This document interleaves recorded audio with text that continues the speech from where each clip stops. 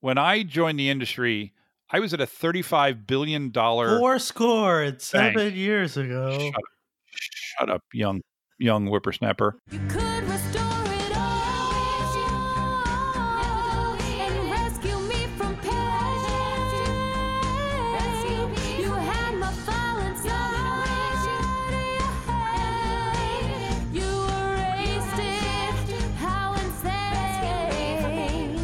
Hi, and welcome to Backup Central's Restore It All podcast. I'm your host, W. Curtis Preston, a.k.a. Mr. Backup, and I have with me, all the way from socially distanced Santa Clara, California, Prasanna Malaiyandi. How's it going?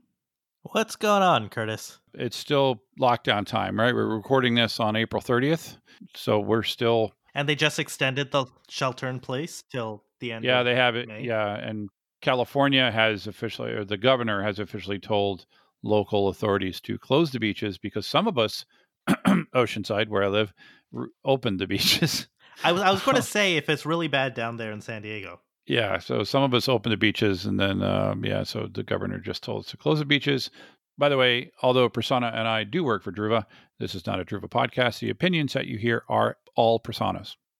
And that's actually the first time that Curtis has gotten that right in probably the last 4 podcasts. So the other day we did the Tiger King episode. Yes. Right. And I know I still have not seen it, but I just wanted to plug and say that, did you know that it was overtaken as the most watched documentary? No, what? What's the new one? Wait, is it the coronavirus one? No. Oh, because there's a coronavirus documentary. It's The Last Dance, which is about Michael Jordan. Oh, you know what? My wife's a huge basketball fan and a huge Jordan fan. So, well, I guess I got to go watch that now. She said that she was watching it. I haven't watched it yet, but I did just notice that they're playing all the episodes again, I think Saturday or Sunday. So the first weekend in May. So I think there are 4 episodes in. So if you want to catch up, it's not online. It's like on the TV. I think it's playing live on ESPN, but I believe that you might be able to watch it online through certain cable providers. Oh, okay. And I think it's in Netflix if you are outside of the States. It must be pretty popular. And I was a Michael Jordan fan. Well, I am a Michael Jordan fan. I got to see him one time. I got to see him play one time in real life. In real life? I got to see him play. Yeah, I got to see him play. We lived in Chicago for a couple of years, and I had a friend that had season tickets, so we got to see him play one time. Was it the years with Rodman? Yes. And we could see Roger Ebert too down on the floor, which for those of you that remember who Roger Ebert was. I'm glad to hear it's a good documentary. I don't watch something just because my wife watches it, because our tastes are definitely different. Masked Singer, that's all I want to say. But I can watch that show in about 10 minutes. I just want to see the performances and the unmasking.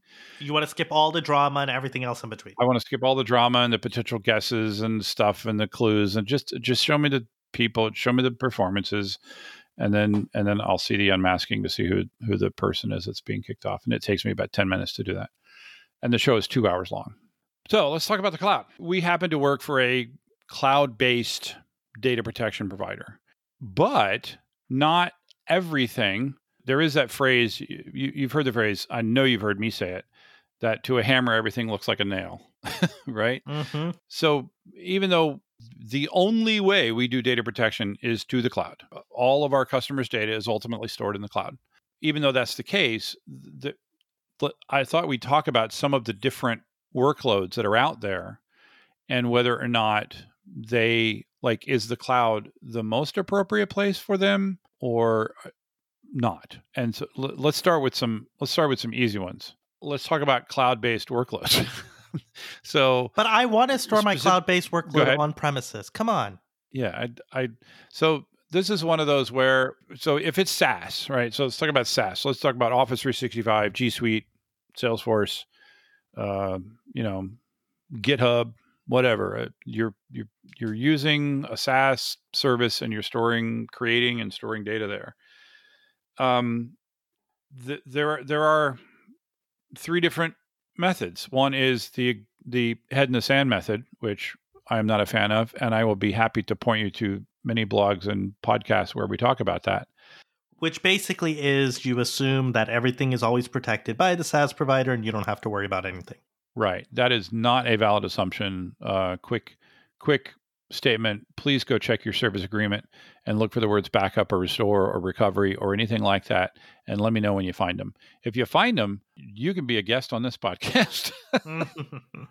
And by the way, I'm not saying all SaaS vendors, they're just all the ones that I know of. That they just believe that like data protection is your responsibility. And it's weird that it's so common that people think it's not their responsibility. They think it's part of the offering of a SaaS service. You run into that, right? You've seen people say that? Oh, yeah, all the time. And to be fair, though, even if I personally use a cloud service, I'm sure most people, I'm not one of these, most people will probably say, oh, yeah, it just lives in the cloud. I don't need to worry about it. For instance, Google Mail or your contacts, if you Mhm. use like Google or whatever else, right? It's like, oh, yeah, I trust that they have my data. But have you ever seen the case where you lose your mailbox? It kind of sucks. Yeah, it kind of sucks. Yeah. So I know I joked at the beginning of this about how you back up your cloud app on premises, Mm-hmm. but that's actually what I do with my Gmail. What do you do? I actually sync my Gmail to my Apple Mail, which runs locally on my system. I pull down all the emails periodically, and then I disconnect it and I do a time machine backup. Now that I'm impressed. I have to say I'm impressed. Now I feel inadequate. Look at that. Yeah. But you're not paying for something there. No, I'm not. I mean, other than the storage aspect. What I would probably object to is me paying personal money, like actual money, to back up a free resource. Yes. That's the part that's difficult for me. But it's something very different than Gmail and Google, G Suite, right? Which is your company's corporate communication system. That we happen to use G Suite, right? Yep. And then other people use Office 365, and they're not backing it up for you. They do some level of data protection, but it's really all about disaster recovery for them, not disaster recovery for you. Not if you lose your whole account. It's if their data center goes bye-bye. But remember, that is only one. And in fact, I would argue that is the least likely thing. The thing that is least likely to happen to your data is to have a disaster take it out. I would say human attacks are much more likely. Would you agree? I would agree. It's like people who buy or who live in an area where they get a serious flood like every 1,000 years and they buy flood insurance. Right. It's to protect against the very, very, very unlikely scenario, not your everyday case. Gotcha. So, so the question is, where is it appropriate to back up that? My opinion is that is the perfect workload to back up to the cloud. And I don't understand why someone would want to, given the choice, why someone would want to back up their cloud-based workload to an on-prem appliance or system. No, I agree. It's a lot of headache. You're taking data out of something and putting it somewhere else, and you have to manage all of the network and all of the storage capacity and basically negating a lot of the benefits of the cloud for your backup infrastructure.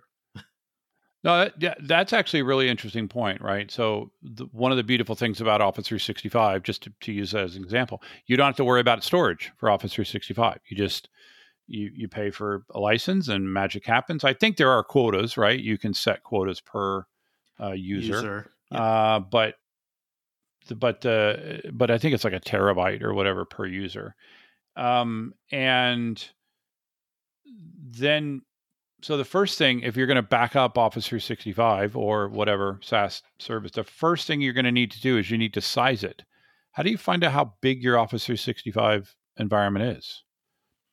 I don't know. I to be honest, I don't know either. I don't think Microsoft, they really talk about that from a size perspective, right? They It's don't, more about why? users. Why would you care? Yeah, because you care more about users, you- right? Yeah, you can see the size of individual mailboxes and things like that, but like what you need is the size of all of the mailboxes, all of the SharePoint data, all of the OneDrive data, and add that up. And then you need to size a system to handle all of that. And then you need to deal with the network and all of that stuff to deal with that if you were doing an on-prem system. And then who would you even go to ask what my change rate is per day? You know, like I'm just like mind boggling. Like if I'm on premises, if I'm using like VMware or an Oracle database or whatever else, right? I can go to the DBA or the VM admin, and hopefully they could either look at their tools or whatever else to give you an estimate of, hey, here's your change rate. But if like I'm an Office admin, Office 365 admin, do I even get that Right. information? Yeah, I don't know. I mean, there may be. I would just say that first you would have to figure out how to get that information. Then you would have to translate that into a system capacity and a network capacity. So I guess my question is, why would you do that if your alternative is going cloud to cloud, where you don't have to worry about the network, you don't have to worry about the storage, you don't have to worry about the compute, you don't have to worry about any of it. You just have to worry about pay a fee for whatever the appropriate fee from the vendor in question. We're not the only ones that do backup of SaaS. Just to products, clarify, right? though, cloud to cloud can also mean, though, because I know you're talking about no network, no storage, no compute, but cloud to cloud can also mean someone running their own software to do Office 365 backups and hosting it Yeah, themselves. I'm glad you brought that up, because I would say I don't understand why you would do that either. No, I agree. Why you would I agree. again But take I just wanted to be clear. on-prem software. No, that's a good point. Why you would take on-prem software and then run it in the cloud on a VM that you manage. Now, what you're dealing with is, you're renting a box and you're managing a box. All you did was you just moved the problem. You moved it up to the cloud. You have all the same problems. The only one you don't have is the physical hardware part of it, right? You have all the same problems that you had on-prem, except now you're renting the infrastructure instead of paying for it. And going back to that argument, right? It's okay. So okay.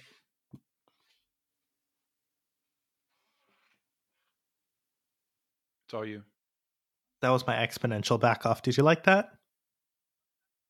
what was that? It's like in networking when you have Your two packets. exponential back off? Yeah, it's like in networking when you have two packets collide. Both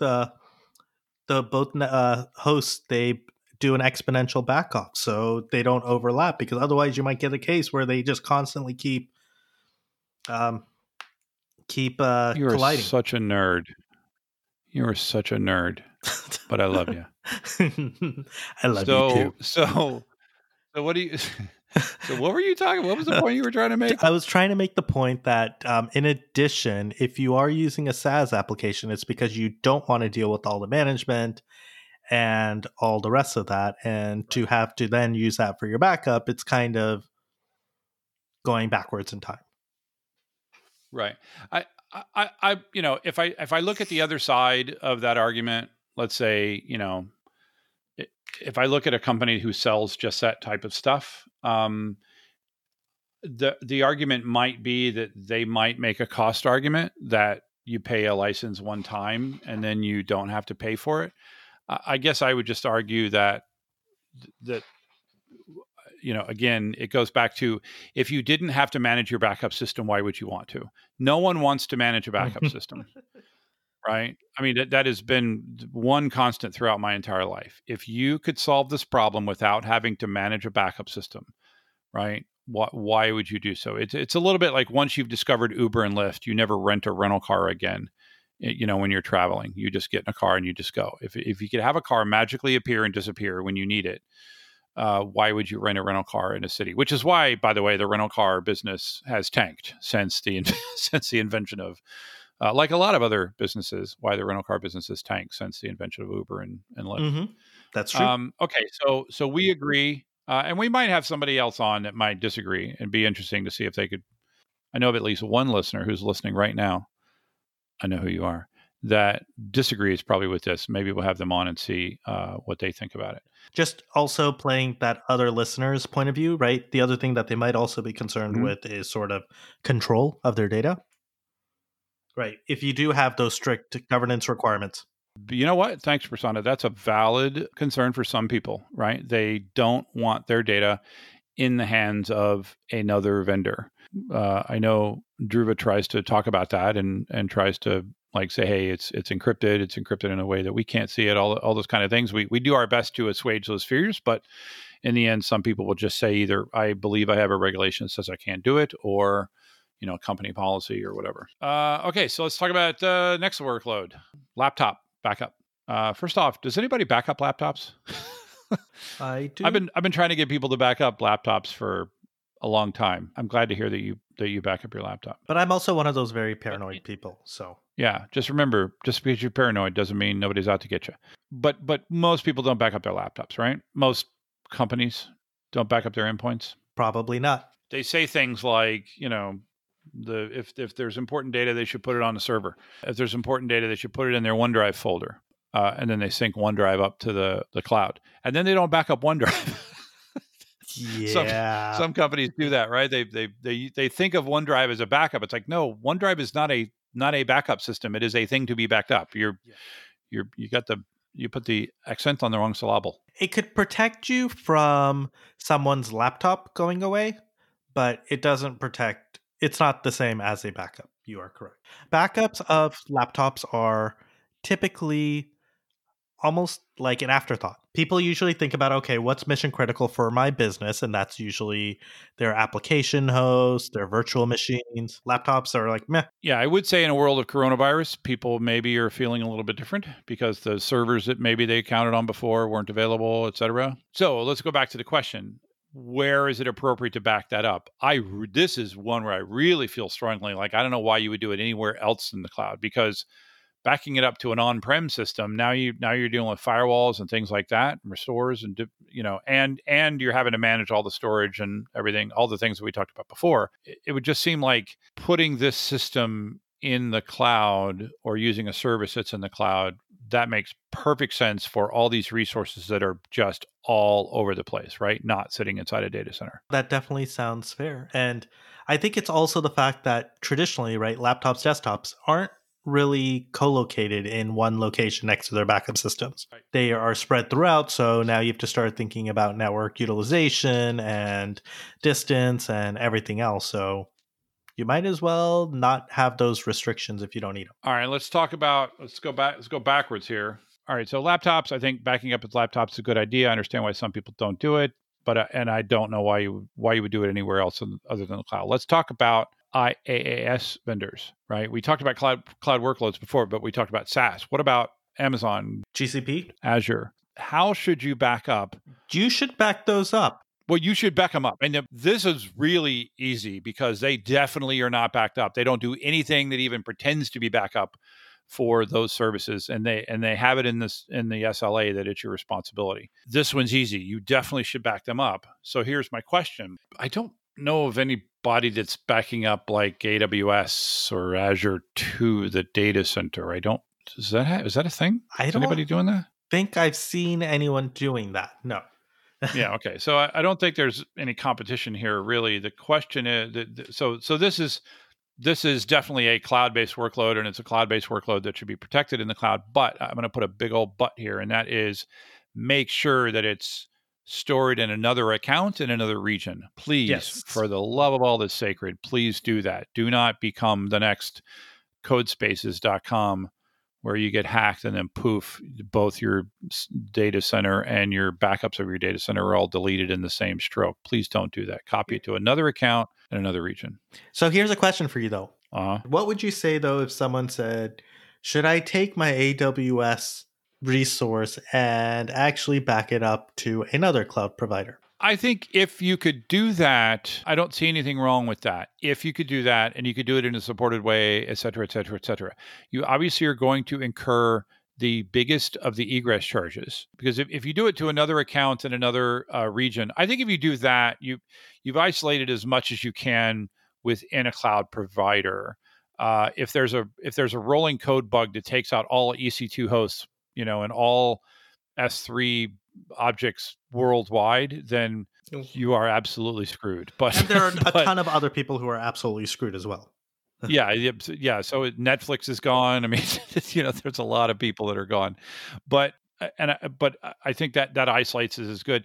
Getting it to Azure is a lot harder from a technological basis, and it's a lot more expensive because you're paying egress charges on everything. But I don't object to it. I don't think there's anything wrong with it. I would just say it's just going to cost you a lot more. That would be all I would say about that. I have no complaints about it other than that. I think, though, people should be careful, not only about egress charges, though, but things people don't always think about are like, how do I learn a new management interface, right? Becoming an AWS expert is hard enough. Becoming an AWS expert and an Azure expert is very difficult. And understanding how these two technologies, because each one, even though they have instances and database types and all the rest, they all have their own nuances and are different. So it's not like you can really make them cross-compatible. No, they're not cross-compatible. And I will say, I will basically attach your statement as a caveat to my statement. I'm going to say that my recommendation or my saying I didn't have any problem with it, that is based on the assumption that you know what you're doing over in Azure or GCP, right? If you're learning GCP just to do a backup of AWS, I hope it's just a copy of it, not the only copy of it. Yeah.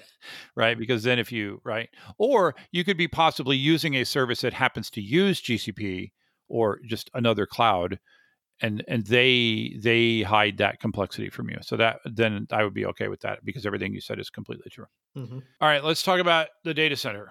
And again, I'm going to say that, and yes, maybe it's because I've been at Druva for a couple of years, and has it been 2 years? It's been 2.5. Dude, it's coming up on 3. Yeah. Oh my gosh. But again, it goes on 25 years plus, experience in this industry. Nobody wants to be the backup person.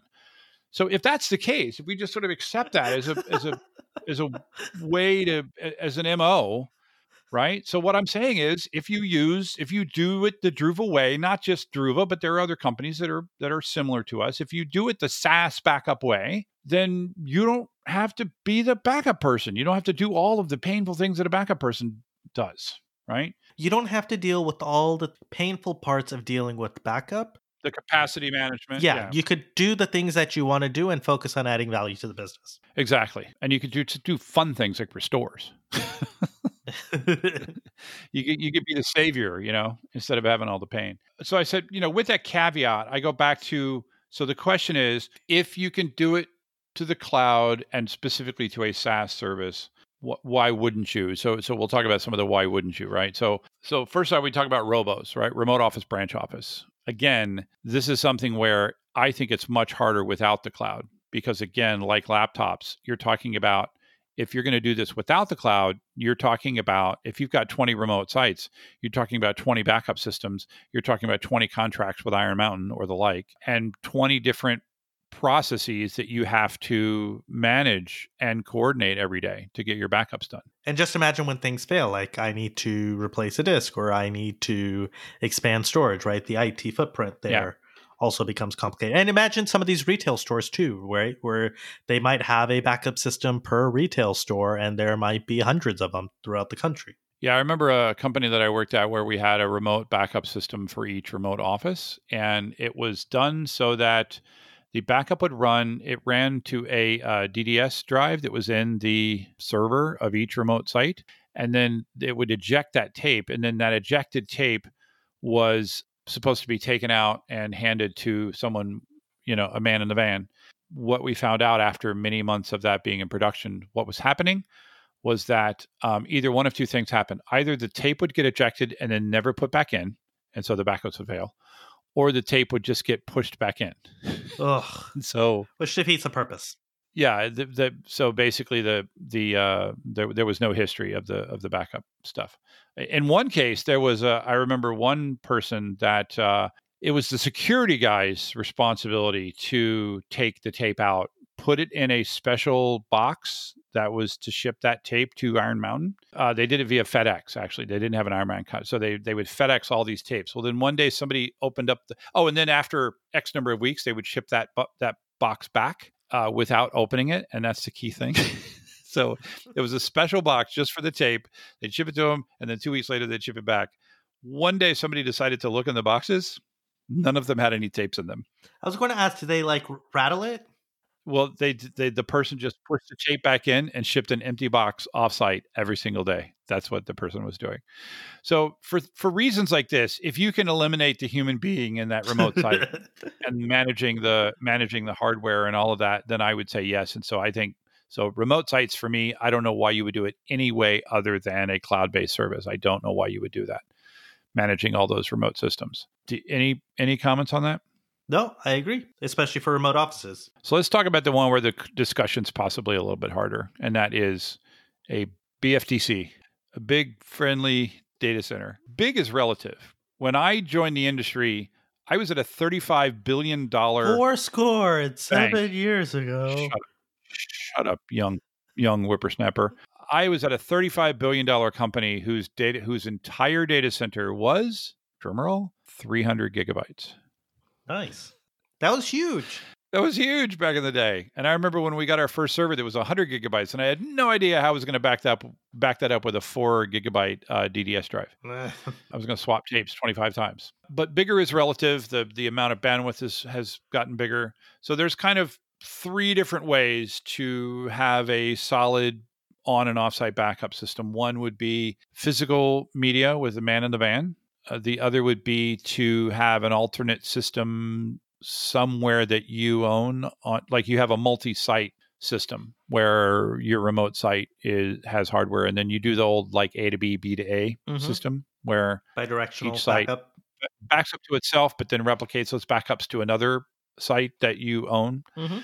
I've seen that. Nothing wrong with that. And I've seen people do that to say, like a data domain type system, and then there's another system up in the cloud, and they have the cloud version of whatever on-site system they have, and then they replicate it up in the cloud.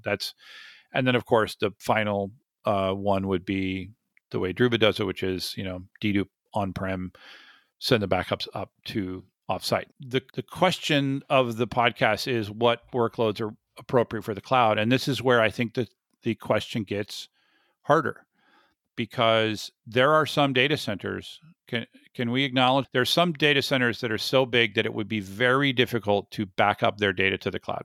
I agree, depending on what their change rate is and everything else, but yes. Depending on the size of the data center and the change rate. And the network bandwidth. The 3 factors. And the network, yes, those are the 3 factors. Yeah. How much data you have, how much is it going to change, and how much bandwidth that you have, right? Given unlimited bandwidth, you're good to go. Physics no longer applies, right? Physics no longer applies. So there is some number where the way we do things doesn't work. For the folks from Druva that are listening are like, what? How dare you say that?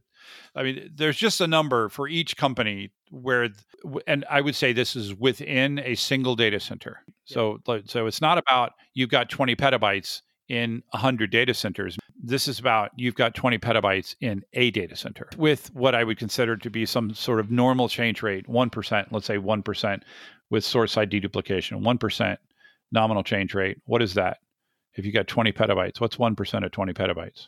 200 terabytes. 200 terabytes? Yep. So you're going to have to replicate 200 terabytes a day. If that's fine, then we're fine. And right? Yeah. Like even at that scale, like I've seen some NAS systems where you start to get multi-petabyte. And sometimes the best practice of how do you back that up is periodically you just let it do a full backup or NDMP incremental backups. And the rest of the time, it's just replication and snapshots because there is no real way to back it up. Like at some point, once you get to certain sizes, it's just difficult, right? Physics comes in. At some point, any backup system breaks. Yeah. Let's take the number to, I don't know, what's beyond a petabyte? Exabyte? What is it? I forgot. So let's say you have an exabyte in a single data center based on current technology, current internet, et cetera, et cetera, et cetera. I don't think you're going to be able to.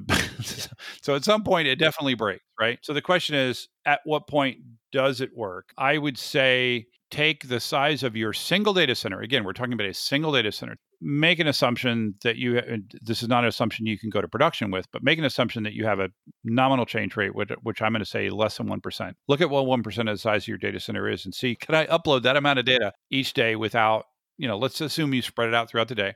Can I upload that amount of data in a day and be okay with it, right? So that's one question. What's the next question we have to answer? How fast can I get my data back? Yeah, exactly. Because that's what really matters. So, when you do that first backup, because that is one challenge with the cloud. If you've got a petabyte sized data center, petabyte plus, getting that first backup to the cloud is going to be fun. There are seeding technologies. I know we use them. There are seeding technologies that you can get that first backup up there.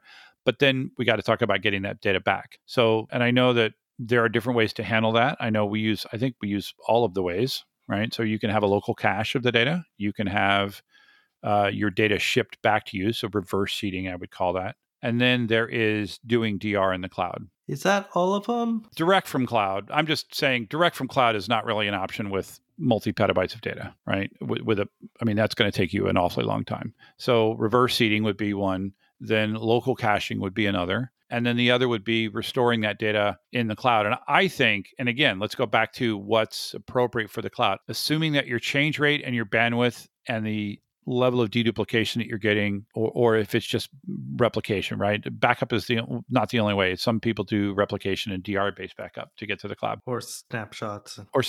Yeah, well, that's kind of the same thing, right? So basically, just incrementally updating the source data, right? Assuming that we can get it up there, I think that the thing that makes the most sense to recover very quickly a large amount of data is to recover that data in the cloud, because we can stage it. We can stage it in the cloud. We can get it ready to go. And then you can just easily, push a button and spin your entire data center up. And there's nothing faster than a recovery that's already been done. I agree. And I think that's where you'll start to see more and more people lean towards, assuming you can get the price point down. Because the hard part is recovery is much faster, especially when you're looking at how do I recover this entire NAS. But it comes down to the cost of how much does it cost me to keep that standby copy available. If you can drop the cost and make it very competitive, I think you will start to see more people accept that.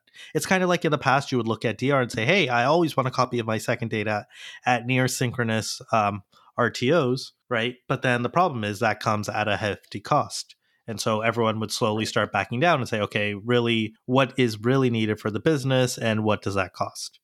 I think if we can make it cheap enough, then customers would see sort of this instant recovery in the cloud as a more viable option than having to have another DR data center, a second copy offsite, etc. Yeah, agreed. Because if cost was not an issue, we'd all be using CDP by now. You remember when CDP came out many years ago? Yep. And it looks so amazing from a functionality standpoint. The idea of, infinite, zero RPO, zero RTO. How amazing is that? It was also $1 million, right? $1 million with my pinky sticking up. Yeah. Yeah, exactly. And it just turned out it was just really expensive, like prohibitively expensive. So as awesome as the cloud can be, if it's too expensive, then that's not a reason to do it. It's going to cost something. But I think that if you have a system that can turn on, basically that can pre-stage your data, get it ready to go, and so that at time of restore, you can just push a button and you can just start running your data center from the cloud, and you're only really paying for those resources when they're being used. I don't see DR getting any better than that, like logistically and cost wise. I think that's a holy grail. Yeah, I don't. I mean, there are a couple different ways. You either do it via backups. You can also do it via replication. I think the replication method is going to allow you to have both a tighter RTO and an RPO, but I think it might cost more than the alternative, but it could meet tighter demands. I think that maybe is even better. But either way, what you're doing is mainly what you're paying for day to day is just the storage aspect. And then you've got all the compute networking standing by to be ready to go if you declare a disaster. I don't know how it could get better than that. And isn't that what's great about the cloud? You only pay for what you need when you need it. That's going back. This is about what's appropriate for the cloud.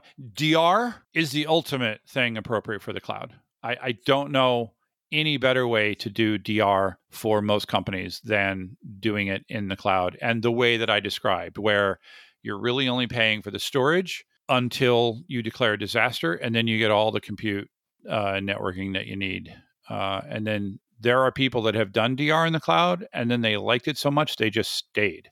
They're like, wow, this is so much easier than running a data center.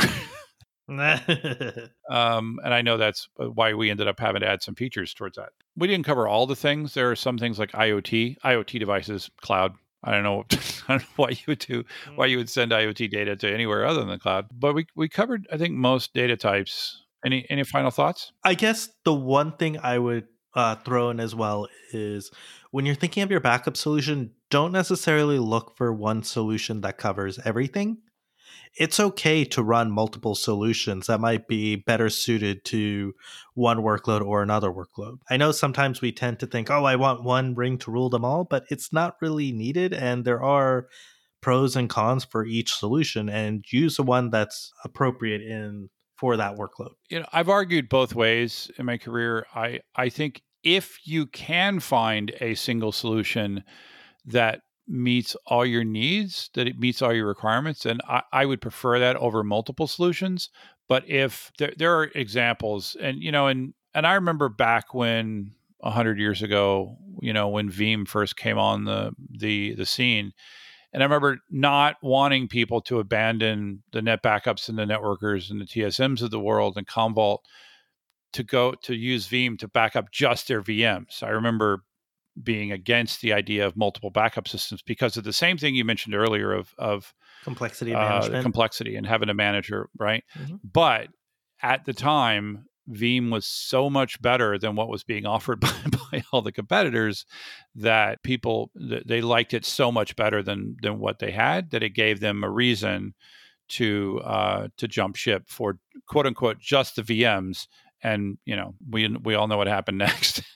There was no just the VMs. The VMs were just the data center, and it worked out well for Veeam. So good for them. Anyway, well, my final thoughts would be just I'm going to say the same thing again. Do the math, right? So do the math. See what having an on-prem system costs you in terms of both purchase price of the software, purchase price of the hardware, and the day-to-day operational costs, making sure to take into account all of the actual costs and also the mental costs of running a backup system, which can often be quite daunting.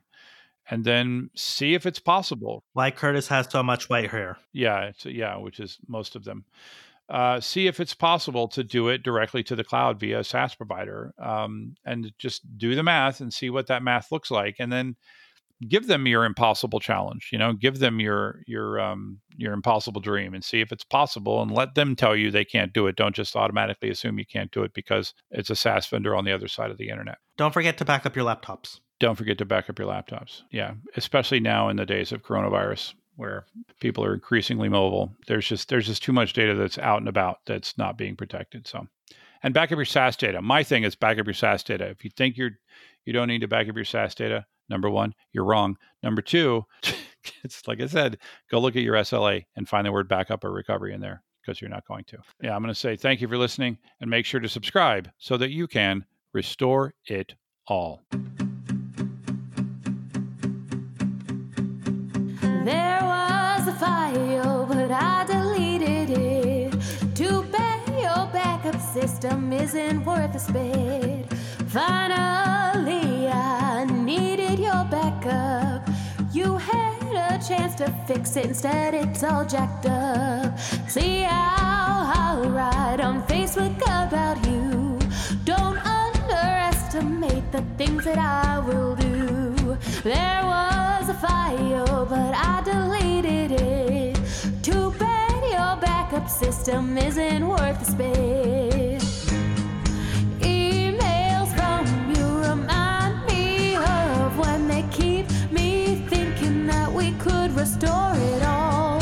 Emails from you, they leave me breathless. I can't help feeling you could restore it all and rescue me from pain. You had my file inside.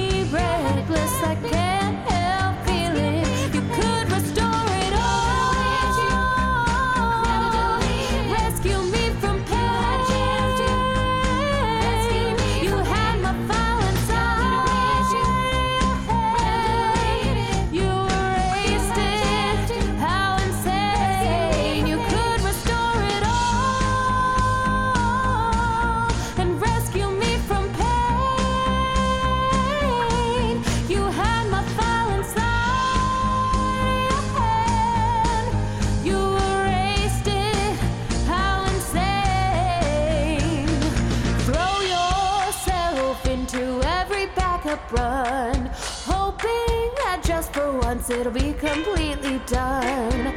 Maybe one day